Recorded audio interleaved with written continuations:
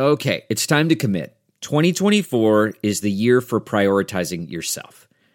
Begin your new smile journey with Byte, and you could start seeing results in just 2 to 3 weeks. Just order your at-home impression kit today for only $14.95 at Byte.com. Byte clear liners are doctor-directed and delivered to your door. Treatment costs thousands less than braces, plus they offer financing options, accept eligible insurance, and you could pay with your HSA, FSA. Get 80% off your impression kit when you use code WONDERY at Byte.com. That's BYTE.com.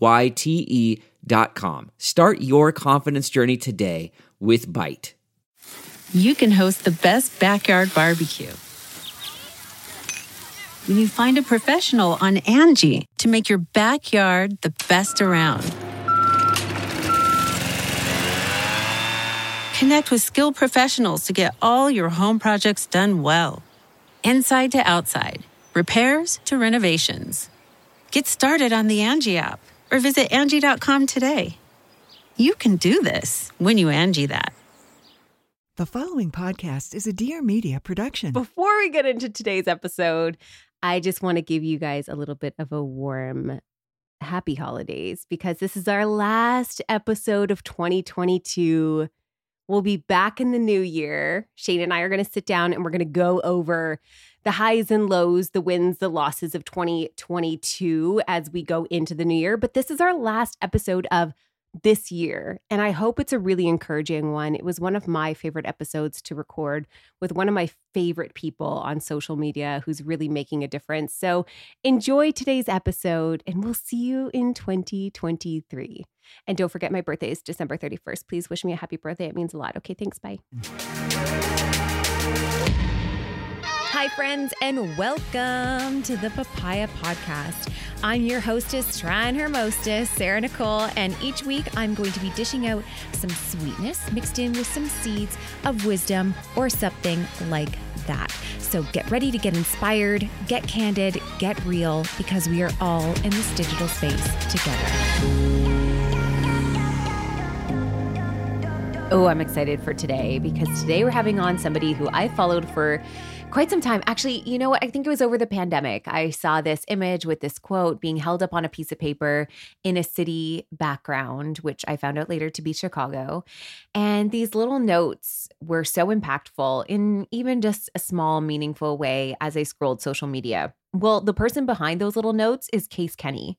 And Case Kenny has just considers himself somebody who's no more enlightened than the average person, but what they're doing is having a hunger and drive to be the best person he can be with the podcast, New Mindset, Who Dis, and a New Mindset Journal. This person has millions and millions of podcast downloads and is Apple Podcast, top 30 podcast, top 100 in mental health, iHeartRadio, top 10. The list goes on and on. I'm so excited to welcome them here today. Please welcome Case Kenny.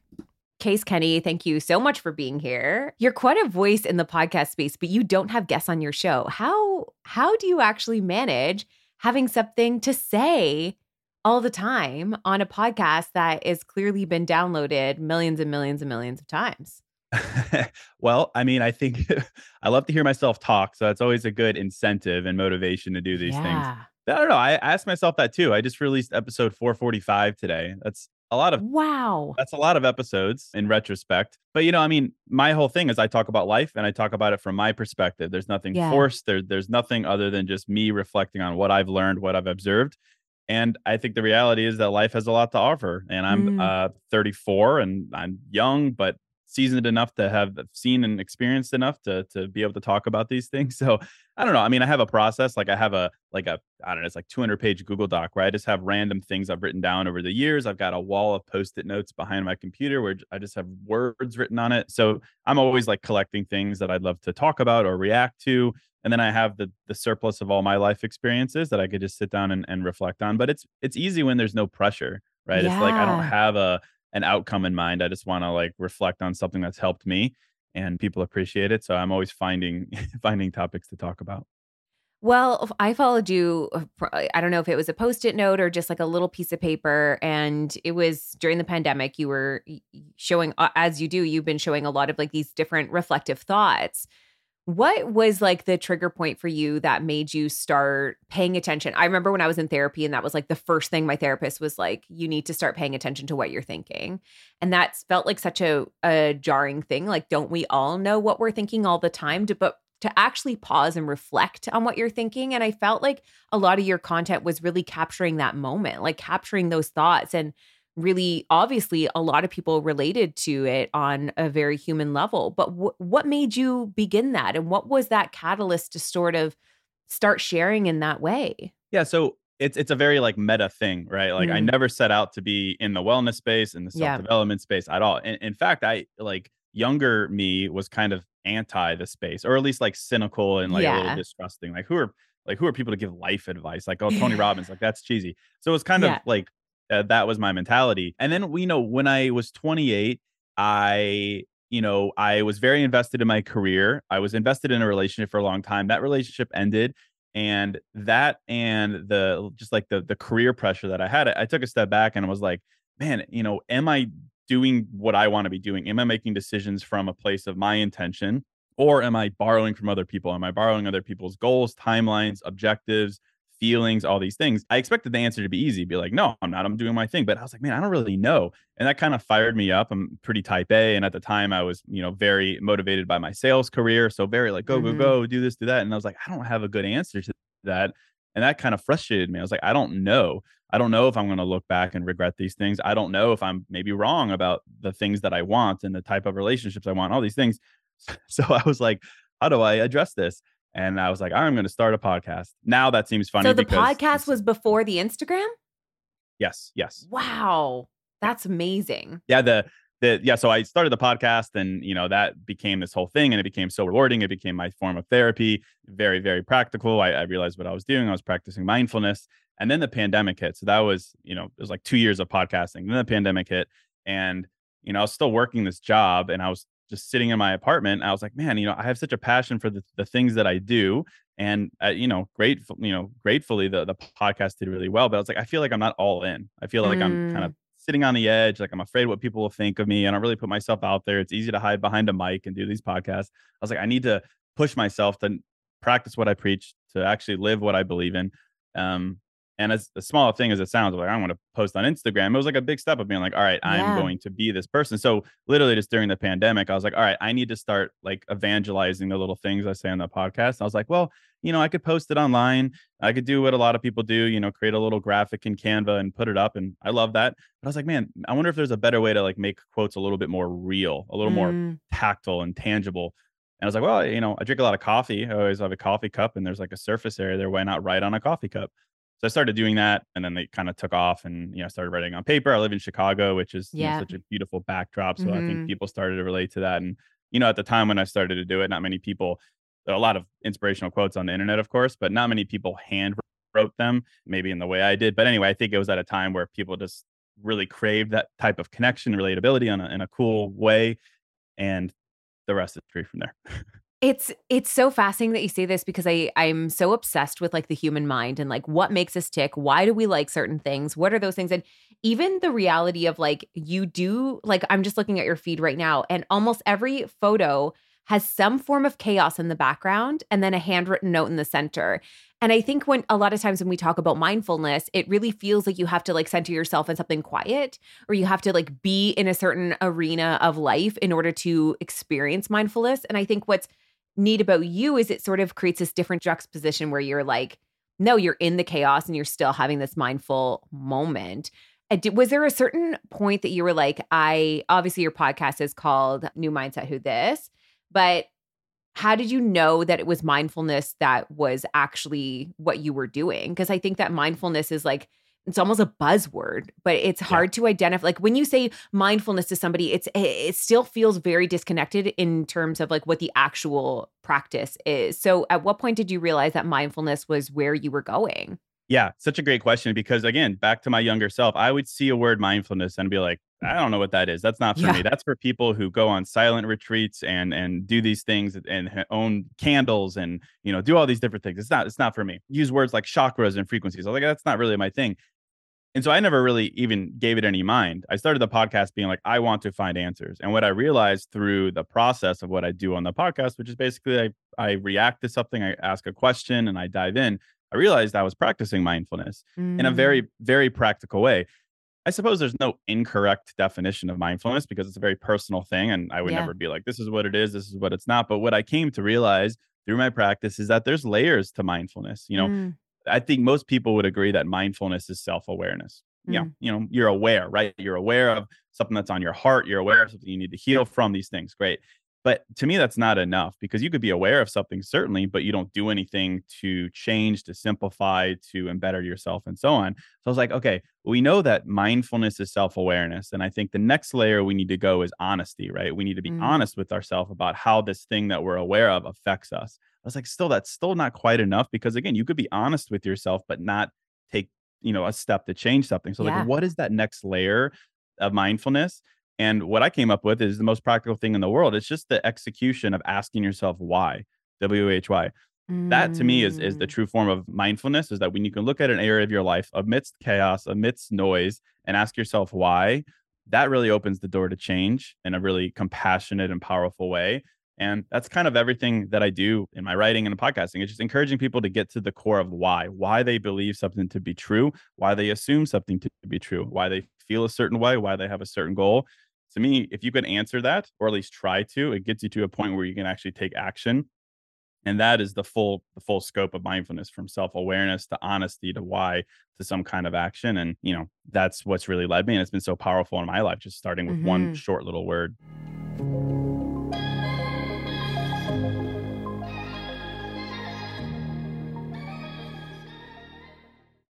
All right, everyone, I have a challenge for you over the holiday season. Are you in? Okay, it's all about self-care, but it's going to be a different type of self-care than you've ever done before. Self-care is top of the mind for me, has been lately, and I struggle with meditation. I'm not going to lie. And sometimes it's going to nail salons. Sometimes it's just going having a cup of coffee with my mom. Self-care has rarely been something that we've identified as being something that is like sensual or sexy. And I want us to go there. And I want us to go there with Dipsea. Dipsea is an app full of hundreds of short, sexy audio stories designed by women for women. So they're going to bring scenarios to life with immersive soundscapes, realistic characters, and stories about things like an intriguing coworker, maybe with a British accent, or maybe even hooking up with your hot yoga instructor. There's also new content released every week. So in between listening to your favorite stories again and again, you can always find something new to explore. They also have soothing sleep stories, wellness sessions, and sexy stories you can read. Let Dipsea be your go-to place to spice up your me time, explore your fantasies, relax, unwind, or heat things up with a partner. Now, I said I wanted to challenge you. Well, for listeners of this show, Dipsea is offering an extended 30-day free trial when you go to dipseastories.com/papaya. So that's 30 days of full access for free when you go to dipseastories.com/papaya. dipseastories.com/papaya. I know it sounds like, how is that going to be relaxing? Just listen. When I first tried it, I was blown away at how good these audio stories are and how immersed I was in the entire thing. I had the best night's sleep that night. I only have good things to say about Dipsea. I love them. Check them out. It's for free for 30 days for a trial. dipseastories.com/papaya. Let's get back to the show. Well, hello. I'm Katie Maloney, and you probably know me from a little show called Vanderpump Rules. I've been labeled all kinds of things: a bitch, a bully, and a mean girl. But there is so much more to a person than what you see on TV. Tune in every Friday as I talk to some of my friends and castmates, celebrities, comedians, medical professionals, and maybe some political figures. And by the time we're done, you're gonna love me.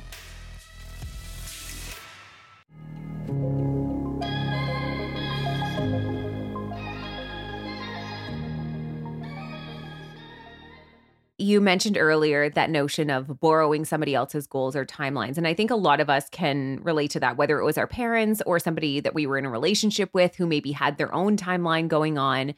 And I found myself probably around the same age, late 20s, in therapy. And my therapist looked at me and said, you're a sponge and you have to figure out how to find your own opinion. So when you're talking about mindfulness now, a lot of us don't even step into it until we're like getting into our 30s. And we're like, wait a second, I've lived this whole life and I've done all these things. I've checked these boxes.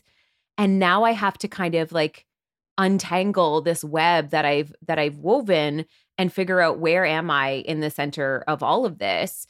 Do you find a lot of times when you're in this work that like, you kind of were doing it, I guess, out loud for yourself, but what are some ways that people can really like start connecting with themselves and their mindfulness just in the very bare bones beginning? Because that can be very, very scary. A lot of people really enjoy being told what to do. It's a little bit simpler to be like, this is the path that I'm taking. Somebody else decided it for me. It's scary to be like, wait a second, what is my why? What do I want? Am I going the right direction? Because there's that fear of what if the answers that I hold inside are opposite to the life I'm living, and then what? So talk me through sort of like breaking down some of those fears and those like first steps that a lot of people are probably entering to right now, especially post-pandemic, couple years of crisis, really a lot of time to reflect.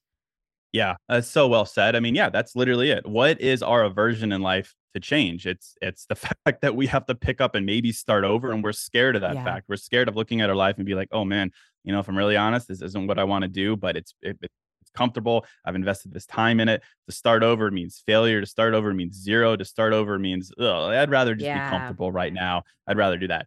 For me, I'm very motivated by the idea of regret, in that I don't want regret in life, because regret is, it's such an uncomfortable feeling, because it's the ultimate thing that you cannot change. It is always reflective and it is always retrospective. You cannot change regret.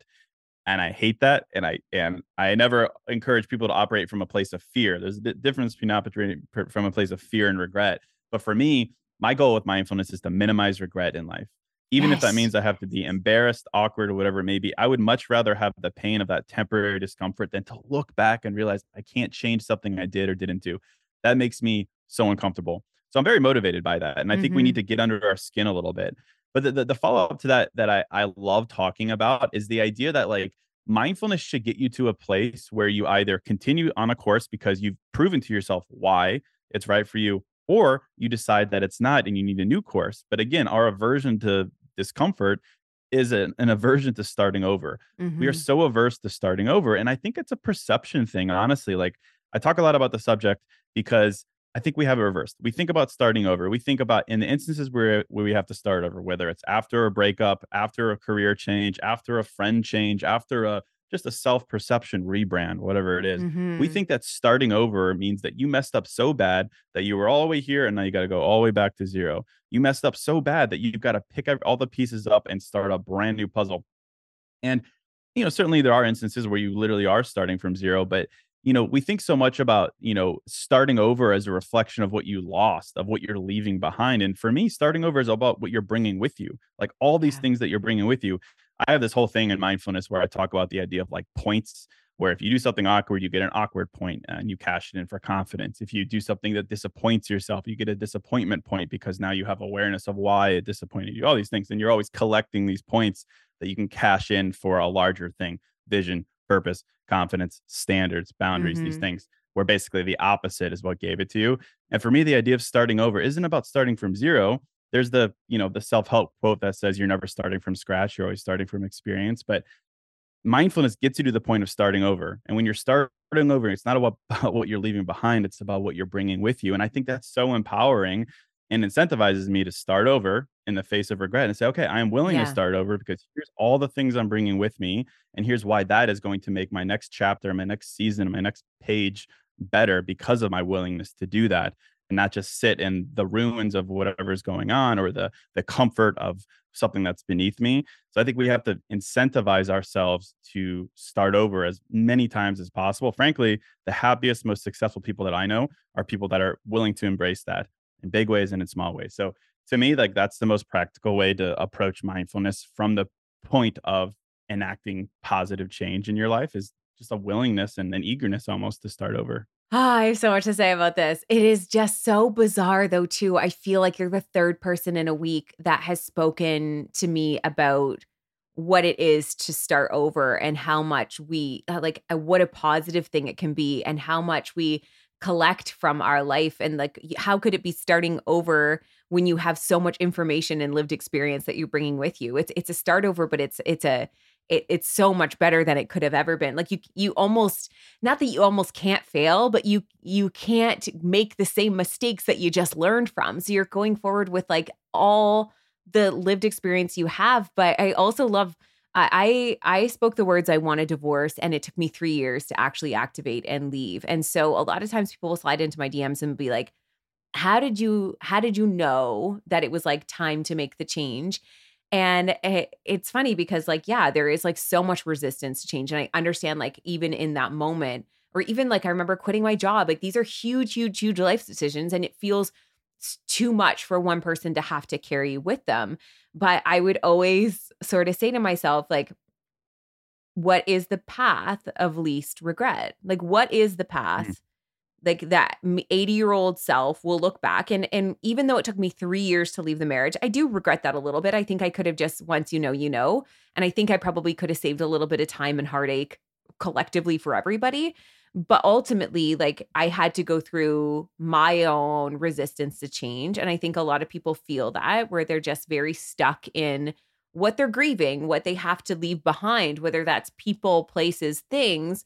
I was very attached to my house. I don't know why, but I was so attached to my house. The idea of leaving it would keep me firm in place. And it kept me firm in place for 3 years. I had to work through letting go of things and more than I had to let go of relationships because I had processed those things. But the path of least regret was something that really woke me up because I was like, there just isn't time. There isn't all the time in the world like we think there is. Like, yes, I envision myself as this 80-year-old person, but even in the span of those 3 years, what if I only had those 3 years? Like, what if that was all I had and I spent it stuck in this process of grief and fear of change that ultimately kept me in place? But I love that you kind of talk about the fact that like we can exchange some of the discomforts for something better down the road. Because I think once you figure out your why, even if you don't understand the whole picture, you can start to piece together day by day what you need to do, not necessarily making it can be hard when it's this big, big, big life change and it feels so huge. And like you said, it feels like failure. It feels like failure and going back to a beginning, but it's not. I think for me, I've had to frame it more of like a turning of a page where like the story doesn't get wiped out and you start from the beginning of the book. You turn the page and you keep writing. And that's like a really hard disconnect. Have you found a lot of people, especially after, your podcast and now that you're on Instagram and people have a way to sort of connect with you on a new level, what have you noticed that a lot of people are really stuck with when it comes to mindset or starting over? Yeah. Well, first of all, I love that the path of least regret. Path of least regret, because people say the path of least. People will always say the path of least resistance, and I'm like, but there's resistance everywhere. So where's the path of least regret? That's just sort of because to me that's self resistance, right? Yeah. Yeah, the path of least regret is probably the path of most resistance, if anything. So probably. It's probably opposite. It's hard. But yeah, I mean, to answer your question, it's like, resistance to change in any form. It's like your story that you just shared. It's like we're all wired to have an intuition that says, like, this is not good for you. You need better. But then we're also wired to just dwell in comfort and random comfort. It could be the comfort of the house. It could be the comfort of whatever. It could be small. It could be practical. It could be impractical. We're very strange. We're hypocrites. But we do have this inner guidance that I think knows the truth. But the ultimate equalizer in life is always a willingness to do change. And again, everything I think about is we have to incentivize ourselves to do the difficult things, to say the difficult things, to do the difficult things, to start over. And I think about the power of contrast, right? I'm really big on this. And again, we're very wise in retrospect. We always are. In the moment, it's like the worst thing ever. We cannot find the silver lining if we tried. But I think about the idea of contrast and like, how do we know what is right for us in life? Truly, if you were to sit down and be like, how do I know what makes me happy? How do I know how I deserve to be treated? If you're really honest with yourself, the only way you know those things, not just in theory, not what you saw in a movie or what you read in a book, the only way to truly know what makes you happy or what makes you feel loved is the opposite, is the contrast. To know what doesn't make you happy, to know what you don't deserve in love. And I think that's powerful. And of course, it's very difficult in the moment because when you're going through an unfulfilling job or a toxic relationship or whatever negative contrast that you don't want in life, it's very difficult, of course, to be like, oh, thank you, contrast, for showing me what I do deserve. Like we're not like masochists like that. It'd be weird if we were.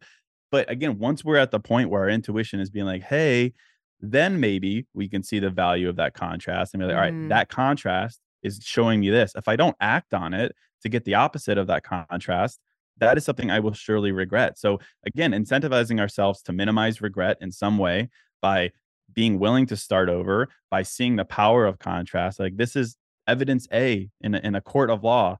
You know, this is the evidence that says I need to do this, that, or the other. If we don't see it like that, then yeah, it's no wonder we change, we don't change, and we don't embrace the next chapter, the next season. So I think it's about taking a step back and looking at the things that maybe frustrate us in life, that are holding us back, that make us feel stuck. And instead of seeing them for what they are, which are things that suck, things that frustrate us, what can we see them as the catalyst for the opposite, for contrast? How can we like reframe our viewing of it? And then if you have the mentality that you and I are describing of not wanting to regret things, maybe we can use that as the foundation for a next step, a small one or a big one. So I think that reframing of contrast can be really helpful. I love that. And it reminds me of, I heard this concept once that there's no such thing as a bad date, because a bad date, even in its worst, where like there's no connection whatsoever, you learned something about yourself. You learned what you don't like. So it's, again, speaking to that contrast method where even the things that you don't love in life, they are showing you what you do. Like we are being led through life and through intuition almost every day, but we constantly point, like people will be like, oh, it was a bad date, like it was a failure. And I love the NASA ideology that they don't say the word failure, that they instead call failure early attempts at success. And that is such an interesting way of framing it. Like whenever I would talk about my marriage failing, people would be like, no, but like it still was successful. I was like, I don't know. I'm okay with calling it a failure. I'm okay with being like, it's fine, it's a failure. But now being remarried, I'm like, it was an early attempt at success. Like we tried and we did this thing and it didn't work.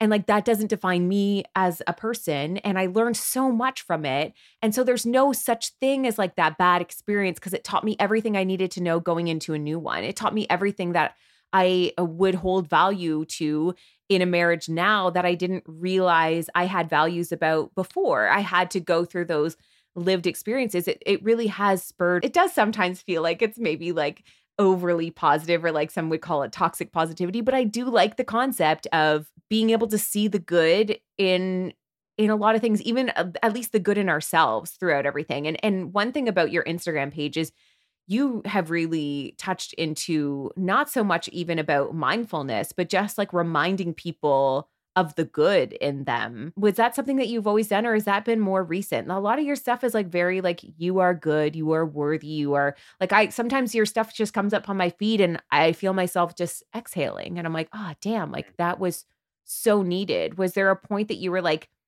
people really need this? And that's also, as a guy, was it hard for you to sort of step into this space of like really talking about, in a way, mental health, which many men don't? They kind of shove away feelings and the idea of self-love, or like it's more about self-preservation more than anything. And you have a softness that you bring to social media as a male. Yeah, I mean, the title that I've leaned into for myself is I share my feelings for a living, which it doesn't get, more sensitive than that, I suppose. And I'm on board with it because I write some very cheesy posts sometimes, and it's like, if I could just make you feel good about yourself, I'm going to do that all day. Like, I'd rather be cheesy and make someone feel good. Why not? I don't care. Like, people can be like, yo, Case is cheesy. That's fine. I don't know. I'm just kind of like at war with social media sometimes because it could be so negative. I can open up my TikTok right now, and props to the algo there, because once it realizes you watch something, it'll just beat you over the head with it. And it's like, if I were to open up TikTok, I'm just going to be beat over the head with bad dating stories. Men are pigs. Men are dishonest. Women are crazy. It's like, that's the narrative. You're not served up, hey, by the way, I have a really healthy relationship. I went on a great first date and things are fantastic. No one bites on that. So we're just beat over the head with negativity.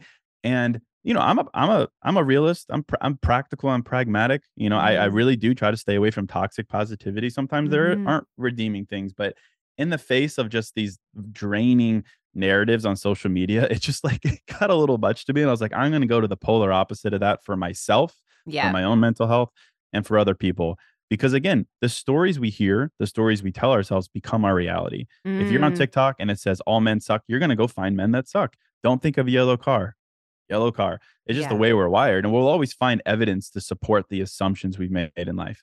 So the idea of me coming on Instagram and being like reminding people of their worth, it's not pandering. I'm not patronizing people. I'm saying you have worth because of the things that you do and your willingness to do them. And we forget that so often, that worth, there's a certain level of worth that is inherent with being alive. But past that, your worth comes from what you do and how you treat other people. And if you can look at yourself and say, I want someone in my life who is honest, compassionate, and loyal, and you're like, oh, maybe I don't deserve those things, or you're letting these negative narratives talk you out of it, all you got to come back to is, are you yourself willing to be honest, loyal, and supportive, whatever it is said? Yes. Well, then you deserve those things in return. Like, your worth is built on reciprocity. Your worth is built on action. And I think sometimes we just forget that.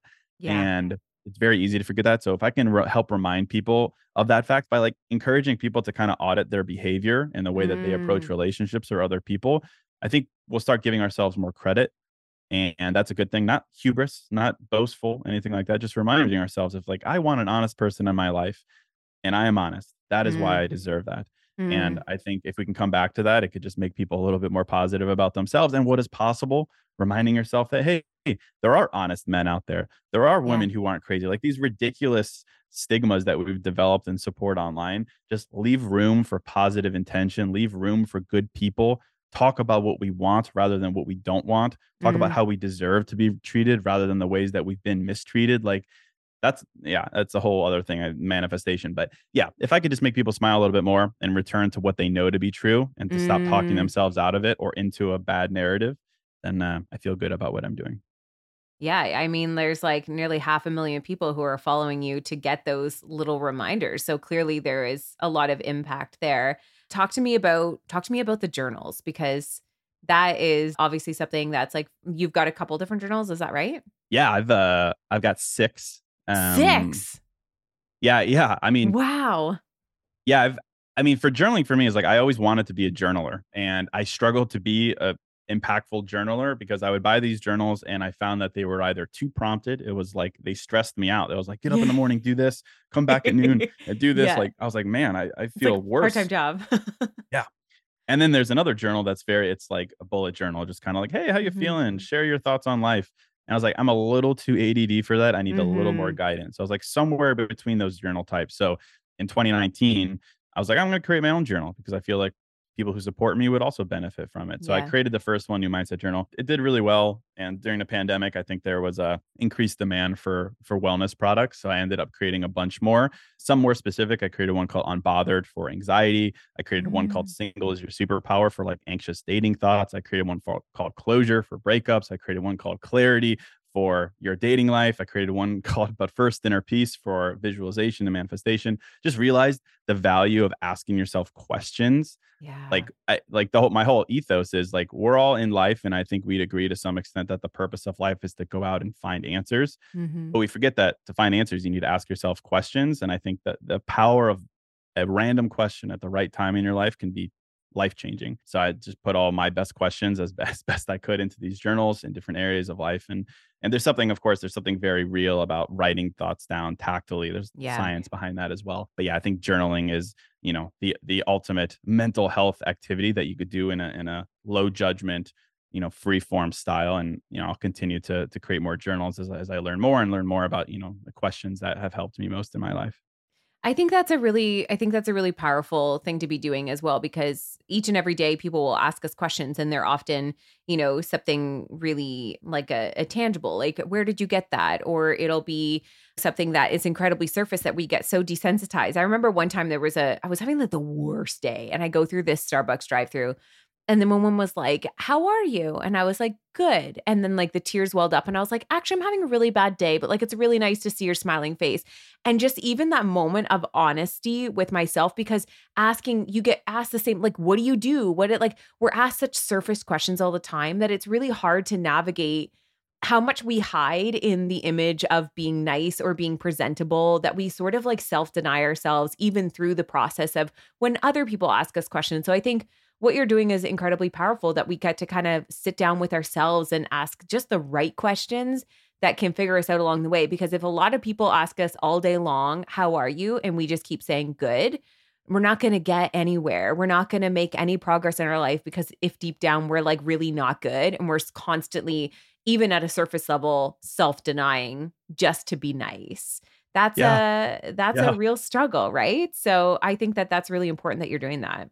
Yeah. I mean, I refer to that as being a reaction robot. Like, we are reaction robots in life, both externally and internally. Like, we go, good, how are you? Good, how are you? Oh yeah, weekend's good. Like, we do that socially, practically maybe, but more socially, but internally as well. We're reaction robots. We either interpret things in the same way, because that's how we've always interpreted it, good, bad, whatever, or we don't challenge the feelings because we're uncomfortable with what we might feel. We just become robots in that sense. And I think journaling can be very revealing to yourself if you sit down and force yourself to not give the first answer you want, which is likely a robot mode type answer, and to get to a level of honesty that lies beyond that. And then you start coupling journaling with like actual therapy. And I think it can be life-changing. And of course, so many people swear by it. But, I think for men in particular who maybe are more averse to going to therapy or, sharing quotes on the internet, like most of my following is women, just because I think it's this self-fulfilling cycle, because women are more willing to share these things and show their sensitivity online. I have men, 30% or so who support me, but they don't necessarily share it vocally. It's the same idea of like, okay, well, if you're not comfortable with that, I get it, because there's certain roles in society that might be difficult to break through. But journaling, you can go and journal. Like all my best friends journal. Like we share our journaling sessions with each other and like send pictures and stuff. And like, that's what I'd love more men to do, or anyone. But I think for men in particular, it can be great. But the fact that you're leading it, even within your own friend group, like says a lot, because I think there's so like, and to be fair, like men can't bring all of their stuff into relationships with women who are willing to talk about it to get to those places too. I think it's really powerful when you have somebody who's worked through their shit or is working through it in real time, even within their friend groups or with other people. So it's not just a relationship container type of conversation, right? Or something that they deal with. I mean, I don't even want to get into the stats with men and mental health. It's really bad. It's really tragic. And it needs to be something that is more openly talked about. And I think what you do just by existing, just by even holding conversation as a man in these spaces is like already powerful. And it has so much further to go. Where can everyone sort of tap into everything you are doing? Maybe check out the journals, check out your Instagram, podcast, anywhere else that you like to be found. Thank you. I appreciate that. The podcast is New Mindset Who Dis. It's everywhere. Instagram is case.kenny. And then if you just check out the links there, you'll find all the journals, newmindsetwhodis.com, and they're on Amazon as well. But Instagram is kind of the center of the universe for me. Yeah. Awesome. Yeah. Same for me. I'm like, I'll go on TikTok, but it's overwhelming. Yeah, exactly. It's a lot. Just don't read the comments and then leave and you'll be fine. Yeah. Well, thank you so much. And for everyone listening, I, of course, will have that in the show notes for you as well. And I hope you take some time to ask yourself some questions today, just to start off on a little bit of mindfulness. Maybe at the end of this podcast, that's what you can do for yourself, is ask how you're doing today and maybe prompt into a little bit more from there. Okay. Have a great week. We will see you next time. Now, before you go, and before you go into the holidays, I just want to remind you that I have a photo app. Yeah, it's called Pink Papaya app. It's available for iPhone currently. And we have a special feature that I think you're really going to love over the holidays, and that's snow. Yes, snow. You see, I found myself frustrated every single year trying to find that perfect snow overlay that didn't obstruct the view of what I was trying to show, but sometimes winter isn't white and beautiful. Sometimes it's mucky and gross, and it's nice to add that little touch of magic. So if that is something that you come across and you need it, please go check out Pink Papaya app. The snow feature is free to use. There are 2 other snow features available if you subscribe. The second one being a video feature one, and there's even an eraser tool, which means you can erase it off of your family's faces, your dog, your house, whatever it is that you don't want snow obstructing, you can do that. So check it out. It's one of my favorite things. If you go onto my IG in the highlights, I have a bunch of tutorials there for you as well. I hope that helps you out this holiday season, but go check it out at Pink Papaya app in the iPhone App Store. And Happy New Year. Well, friends, thank you so much for tuning in and listening to today's episode. For more information on this episode, check out the show notes or find us on Instagram at The Papaya Podcast. And if you loved what you just listened to or know somebody who would, please share it. Simply screenshot today's episode in the podcast app and share it to your Instagram stories, and don't forget to tag us. Last but not least, if you'd like to lend your personal support to the podcast, take a moment and leave a review on iTunes. We would be oh so grateful. Tune in next week for a fresh new episode of the Papaya Podcast, and we'll see you then.